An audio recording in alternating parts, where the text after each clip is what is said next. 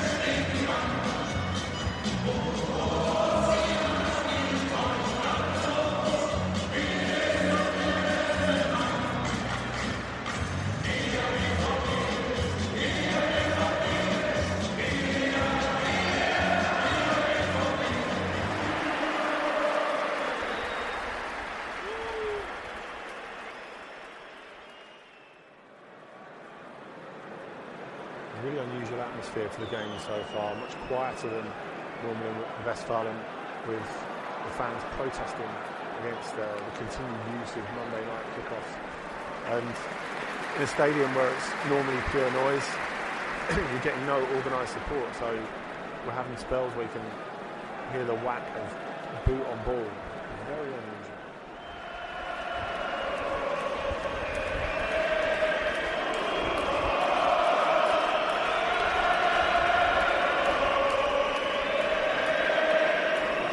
One of the strangest aspects about this first half of boycott is we've got little pockets of fans starting chants, and they're getting whistled down by their fellow fans. Really unusual situation. So the last time we spoke, Jens, the season was looking quite promising for Dortmund. Definitely. I guess this must be... Well, is it too early to say beyond your wildest dreams? It's definitely beyond my wildest dreams. If you compare this to the last season where we really have been suffering, this is just crazy. And if you think that last week there was the verdict for the guy that bombed the BVB bus. Yeah. So he has been sentenced to 14 years last week, and So it's crazy where we come from. We were basically a club on the bottom, and now we're leading the league. It's just, I would not have imagined that in my wildest dreams. Do you think people really forget the effect of the bus attack and how that stayed with especially the players? Because there wasn't a gap. I mean, Thomas Tuchel talked about it at the time, didn't he? The fact that they were made to carry on. Did the players even get a chance to process it, really?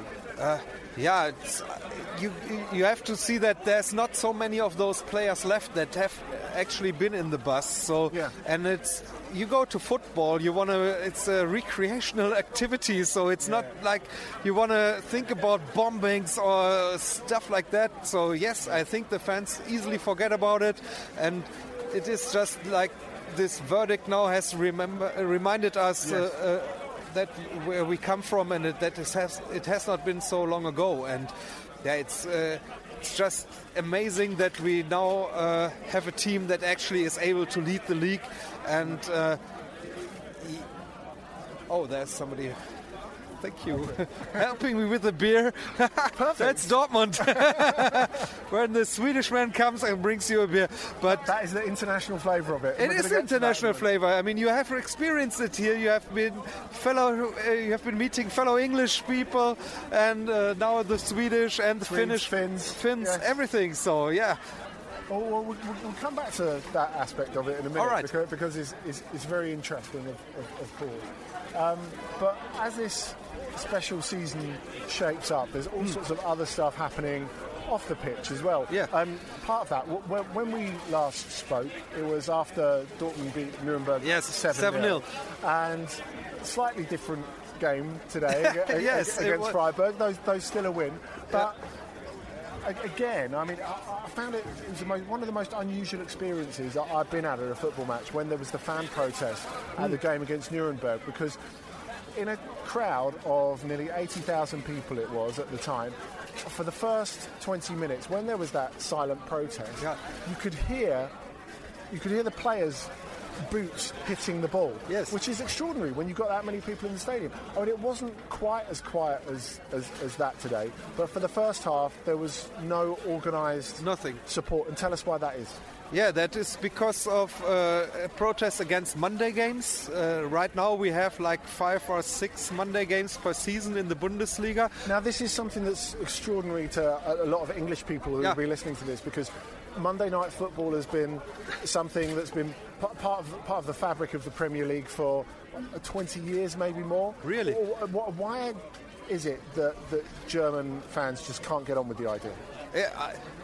Monday is just not for football, you know, and I'm also an away supporter, so I go to away games. Like I don't go to all the away games, but maybe 10 or so per season. And it's nice to have the option. Yeah, and if I'm going to a Monday game, I have to take the day off basically to go somewhere. If I have to go to Freiburg, then I have to take the next day off as well. So that's like 2 days of holiday already gone. And if that goes on and on, so we are looking for fan-friendly kick-off times. And even though they have announced now that from the next TV contract starting in 2020, there will be no Monday games in Bundesliga, it's still the problem that they have a Monday game every week in the second Bundesliga. And the third as well. And the third. Yeah. And I think also in the fourth they are quite flexible. So we are fighting for all the leagues now. So that's why we had this silent protest today. So is that a symptom of how television runs football more than it should these days? The fact that it feels like there should always be something on, that every day of the week there should be some football for people to watch. Yeah, definitely. It has switched a lot. The people inside the stadium, they don't count as much. It's more about the TV spectators. They sit at home. They want to be entertained every day of the week. So why not give them a Monday game? But the people that actually have to go there and create all the fuss, because there would not be such a fuss about football if there would not be the support and the atmosphere inside the grounds. That's what draws also the attention to the actual football games. So, well, that's it. It's something that is very powerful, and I think, to me, it's curious that fans outside Germany, at least, I mean, there's quite there's still quite a lively fan movement in Germany and a sense of supporters' right. Whereas elsewhere, I think we're a little bit downtrodden and we kind of accept things are how they are. But in fact, as the supporter, you do have a great deal of influence, a great deal of potential influence and control. That's right. Because they need you in the stadium. It's not the same spectacle without it. I mean, there's been a lot of talk about it in England recently, and I think maybe we've not thought about it that much before, because when you had the fans banned from Croatia versus England, you have, two teams who got to the last 4 of the World Cup and, one finalist, and it just looked like a rubbish kickabout.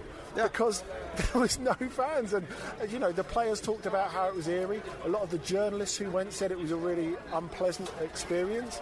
It is part of the television experience, isn't it? Yes, definitely.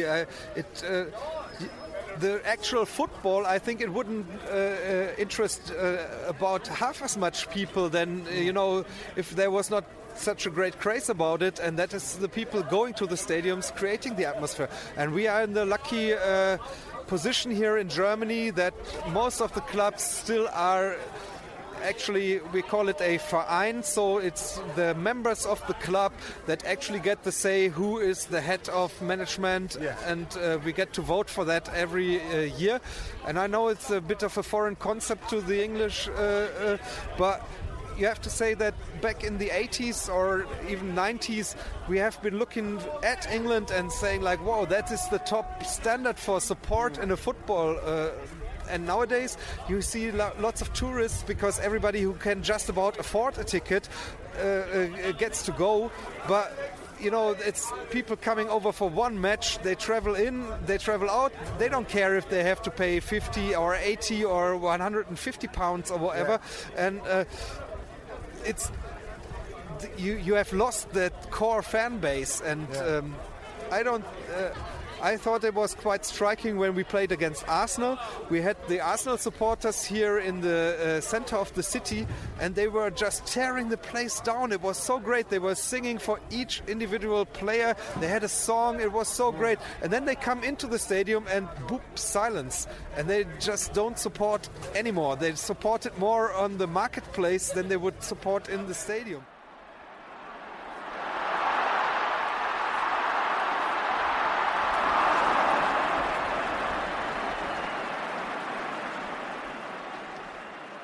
There's a sense, I think it's partly to do with the cost. I think it's the sense that when you come to the stadium, you're part of the experience, you're part of the spectacle. Whereas I think for people who've paid a lot of money, sometimes I've paid a lot of money, you have to impress me, yes, and then maybe I'll respond. They want to be entertained. Yeah. And here in Dortmund it's a different thing, because we the club is the one main thing that we have here, and it's just a common thing to go every week to the games, and you want to support the team, and I think that's really different.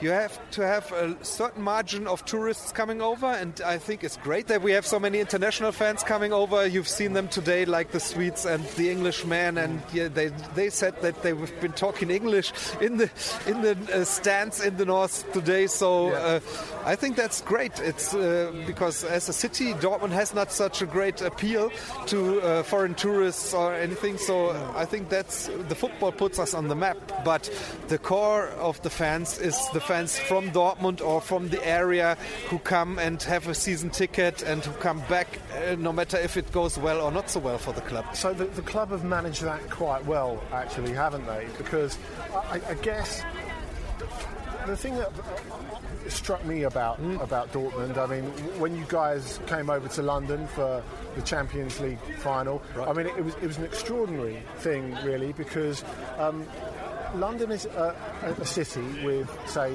10 professional teams, yes, and always a huge clutch of teams in the Premier League. But yet, you could go around London and live your life and not really realise that football existed. Really? Whereas, I think you could.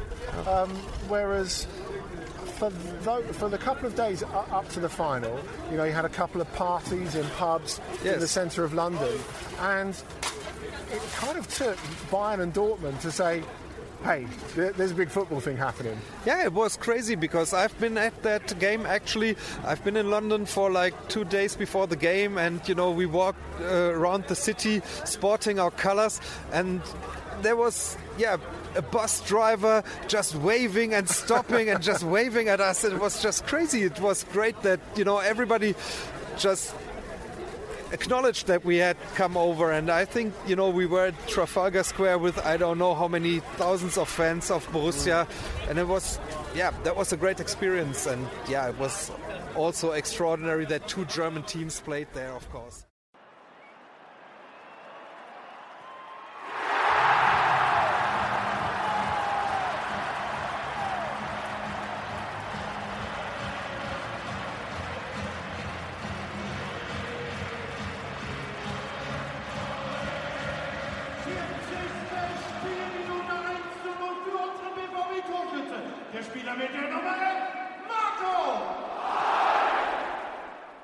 Talking about the 2013 final as a sort of pivotal point. Yeah. I mean, Dortmund as a club kind of not changed their image, but the club started to market their image in a very particular way. Yeah. Didn't they?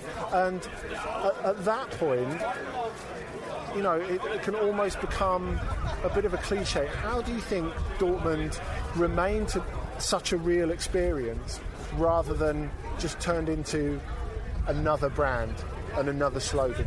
Yeah, I think, of course, they tried to market that, and that's what they could market, and what makes Dortmund special maybe is the amount of fans that we pull every week.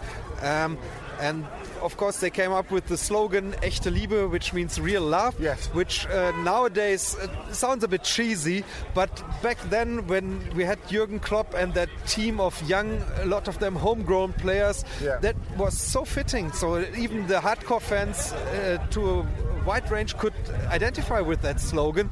And of course, it just doesn't go on like that. It just doesn't work like that for us as well. But what makes us special is the stadium here, the 25,000 stand tribune that we have, the Südtribüne.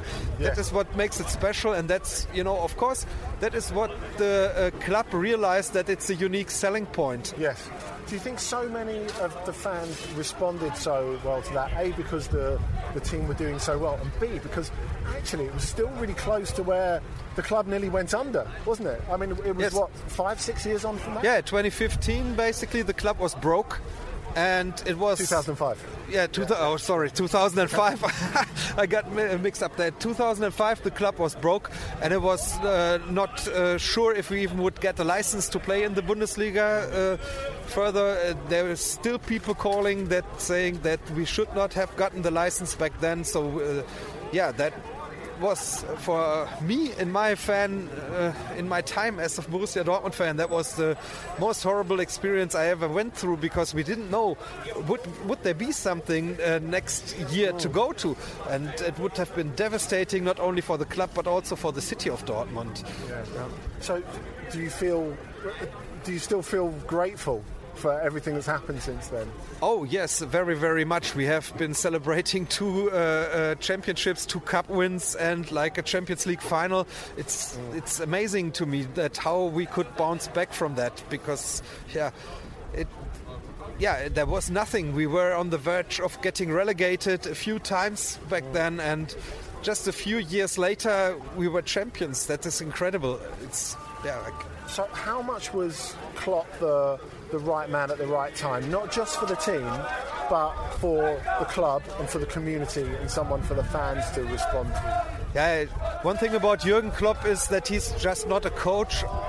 He is the coach, and on top of that, he's the best ambassador you could ever imagine for a city or for a club, and he just gets everybody lined up behind him. So I think it fits very well that he went to Liverpool, which is also a town that is a little bit declining, old factories that are not run anymore, and I don't know, but I think he fits very well at Liverpool, and also he has implied he has them playing a little bit like we used to play with this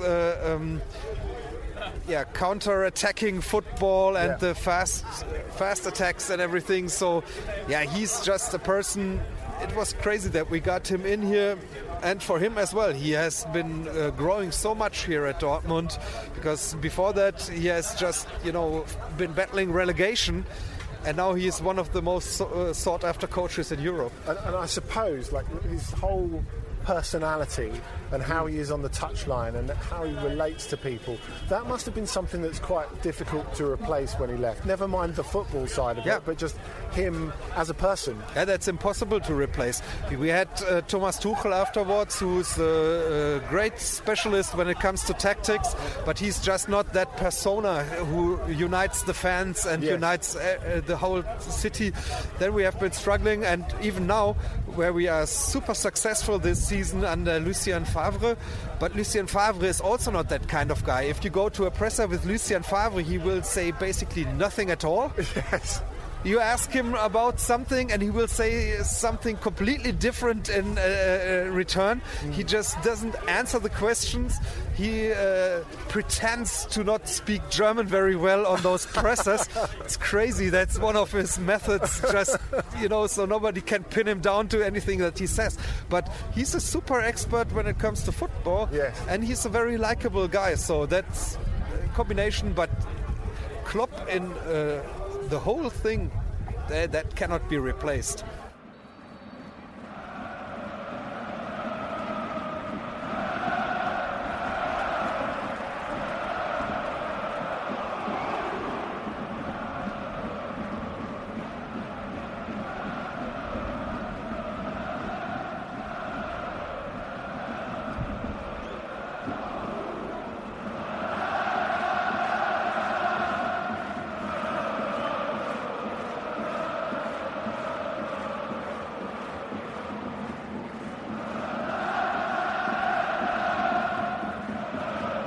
That's what you come into here, isn't it?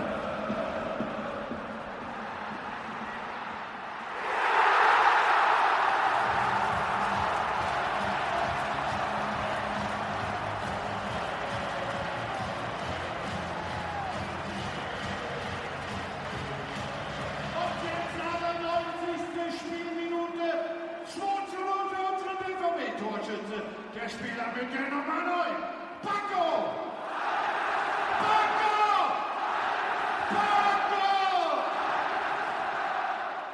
When we talk about that connection with the fans, how important is it to have Marco Reus leading the way this season and to have Mario Götze at least back in the team? I mean, you wouldn't say necessarily back at his best, but you talk to people at the start of the season and they were a bit worried about Mario Götze's future, but he scored that goal against Augsburg, which was a pretty emotional moment, wasn't it, here at Westfalen?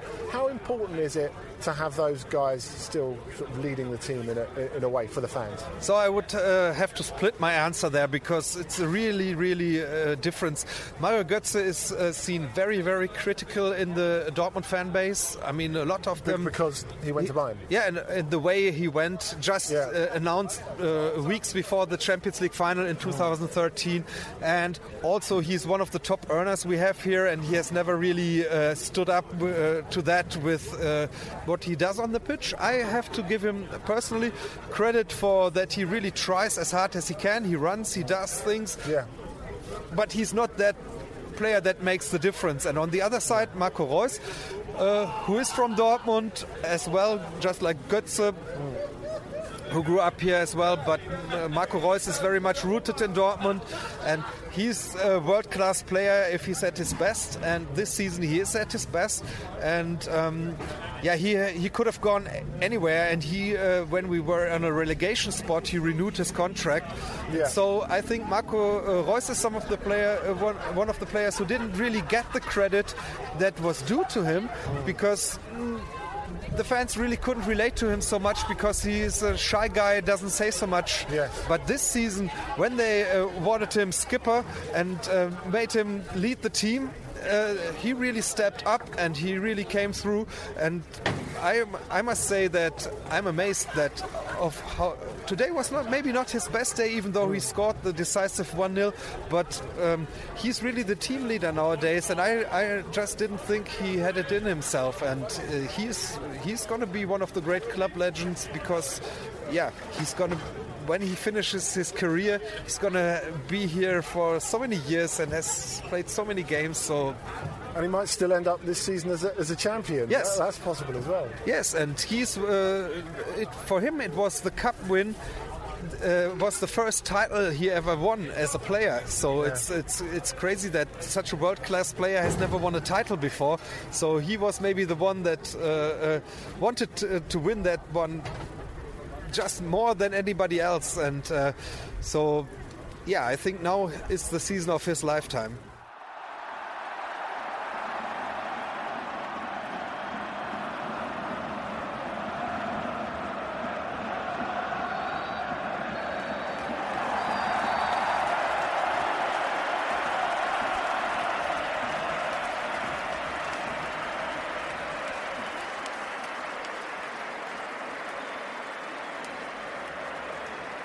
What a way to end in a game with Jadon Sancho doing a double roulette and a couple of defenders. So, what next for the fan movement around the club? I mean, it's clear that there's some common ground between supporters of different Bundesliga clubs, which we don't always say in the Premier League. If someone brings up pricing, someone will say, I agree, football's too expensive. But if you're saying my club's tickets are too expensive, you're criticising my club, which is a crazy thing, really. You've still got that commonality here, which is a really great thing. How does that work, even between rival clubs? Yeah, it's crazy. There was meetings of the ultras groups of different clubs, like from the first to the third division. They were all there, and they could sit in one room and in the end come up with something that they spoke with one voice, and that is really powerful. So they really made some statements, and I think they now realized how powerful they really are, because it made the German Football Association really change their ways in some way. So I think what we've seen now with the protests, I hope it doesn't happen so often, because that is really the last line that you can draw, that you're just being silent and don't support the club. I hope it doesn't happen too often, but I think that fans are really very well aware these days how powerful they really are. And of course the fact is that the Bundesliga, which arguably has never been as successful internationally, it's got TV deals in lots of different countries, it markets itself digitally very, very well, but it markets itself as football as it's meant to be. Right. So without the atmosphere, it's not worth anything, is it? That's right, and I think that's also the feedback I get from all these international fans I talk to, and I talk to a lot of them, that they come here because the prices are affordable, you have the atmosphere, you have the standing, and you have the beer inside the stadium at an affordable price. So it's the whole experience that makes people come over, and I think step by step even the federations really realize what they have here, and that is the unique selling point of the Bundesliga, because we will never have the Ronaldos or the Messis here, because that's just not how this league functions. We are not a players' league, we are more of a fans' league, actually.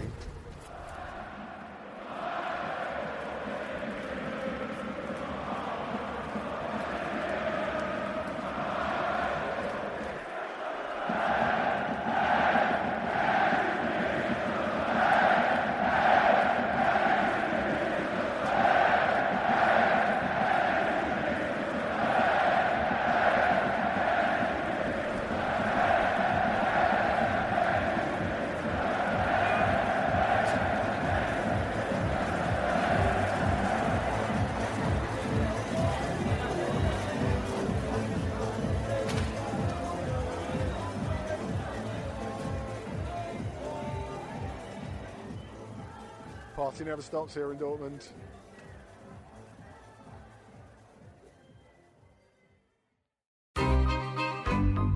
This was a Stakhanov production.